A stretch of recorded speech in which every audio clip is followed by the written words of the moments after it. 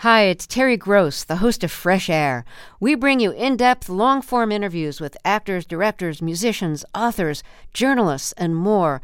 Listen to our Peabody Award-winning Fresh Air podcast from WHYY and NPR. In the NoCo is supported by Blue Federal Credit Union, with locations from Denver to Cheyenne, helping members tap into the power of community. More information at bluefcu.com. You're listening to In the NoCo, a daily slice of Northern Colorado news and happenings. It's Wednesday, September 13th. I'm Erin O'Toole.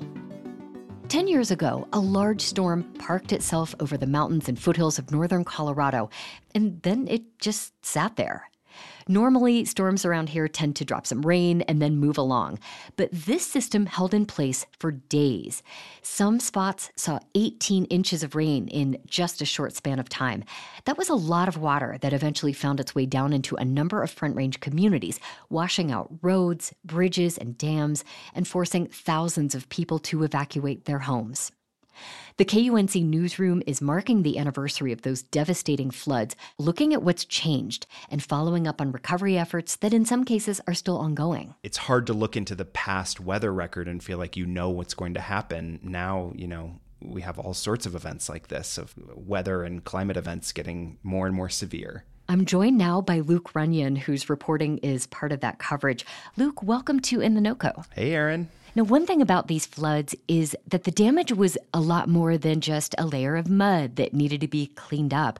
That's why recovery for some of these communities has been taking such a long time. You've been visiting some of those cities and towns that were hard hit, namely Longmont. What did you learn about Longmont's recovery efforts? Longmont, you can kind of divide into two distinct phases. So initially they had their recovery phase, and this is what a lot of communities along the Front Range faced, where, roads were scoured out by these floodwaters, completely destroyed in some cases.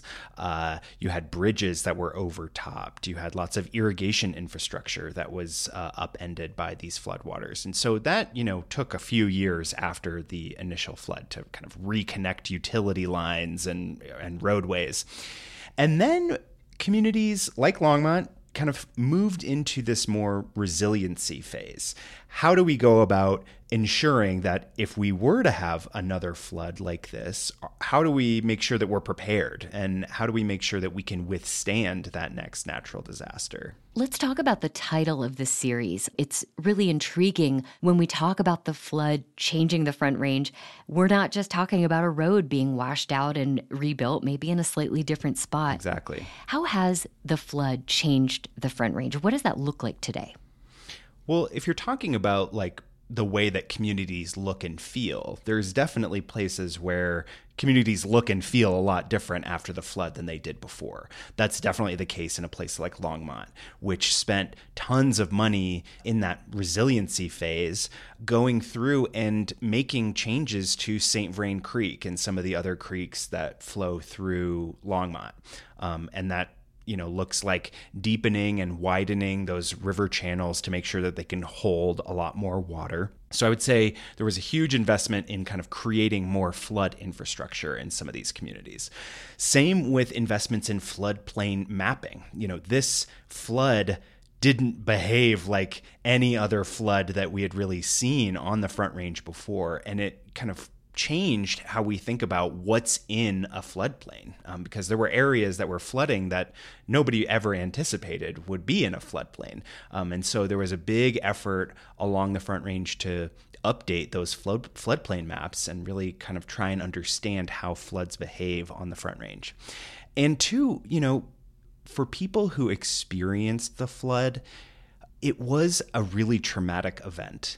And I talked to one person for my story who mentioned, every time it rains now on the Front Range, they get a little flash of, is this going to be another flood event? And so I think that's something that you don't see, but still very much lingers in a lot of these communities throughout the Front Range, is feeling like rain can be kind of like an ominous sort of event when you've gone through a flood like this. Luke, you and I were both here at KUNC in 2013 covering these events. In a way, it feels like such a long time ago, but I do still have very vivid memories of going out with reporters to get photos and seeing parking lots that were just completely underwater. I remember seeing 34 to Estes Park, just like broken and washed out in places. I also remember getting eaten alive by mosquitoes all the time because everything was just so wet. What do you remember most? Yeah, I had just started at KUNC when the floods happened in September 2013. And for me, it was this huge event in that I didn't have a ton of experience covering large breaking news or huge natural disasters. And I think one of the things that I remember most from covering that event was just feeling wet all the time for like 4 or 5 days on end, just drenched. You know, we were racing between press conferences that were being held by sheriff's departments, emergency responders, FEMA. I remember going to a press conference where we had it probably the morning of September 12th. So that would have been like the day when things started to get really severe in terms of the flooding. And we were down at the mouth of Big Thompson Canyon. We had the press conference. And as we were leaving, they were closing the road behind us because it was starting to, the Big Thompson River was starting to overtop the road. And that area where we were standing ended up getting flooded. So, it felt like a very dynamic event and one that I'm definitely going to remember for the rest of my life. Yeah, absolutely. Me too. You said earlier the flood changed life for a lot of people on the Front Range. I know you went on to cover water, and in fact, you created the Colorado River Reporting Project. You produced the excellent Thirst Gap podcast. I have to wonder if the floods and covering those events maybe set you on that path in some way. I don't know if it set me on it in like a conscious way for me, but this was a really stark example for me of how rivers can really make their presence known.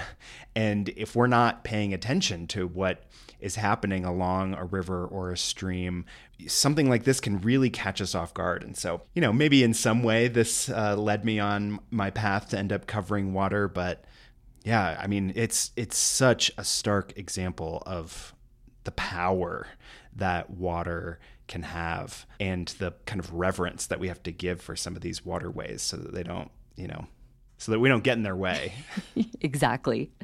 Luke, before I let you go, we should let listeners know you're about to embark on another path. What can you share about what you're doing? Yes, I am leaving KUNC after 10 years as a reporter and editor at the station. And I'm going to be headed to the University of Colorado to help run their water desk at their Center for Environmental Journalism. It's a great opportunity for me to kind of grow and learn as a journalist, and I'm really excited, even though it's always sad to leave a place that you've called home for 10 years. Yeah. Luke Runyon, thank you so much for all your work at KUNC over the years. We'll miss you. Yeah, thanks, Erin. And you can check out that series 10 years later, The Flood That Changed the Front Range, at our website, kunc.org.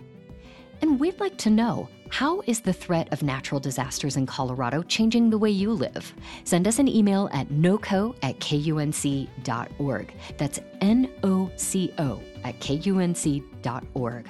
We may use your thoughts in an upcoming episode. And that's it for us today here on In the NoCo. We'll be back tomorrow with more of what's happening in northern Colorado.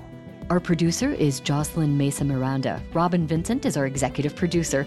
I'm your host, Erin O'Toole. See you next time.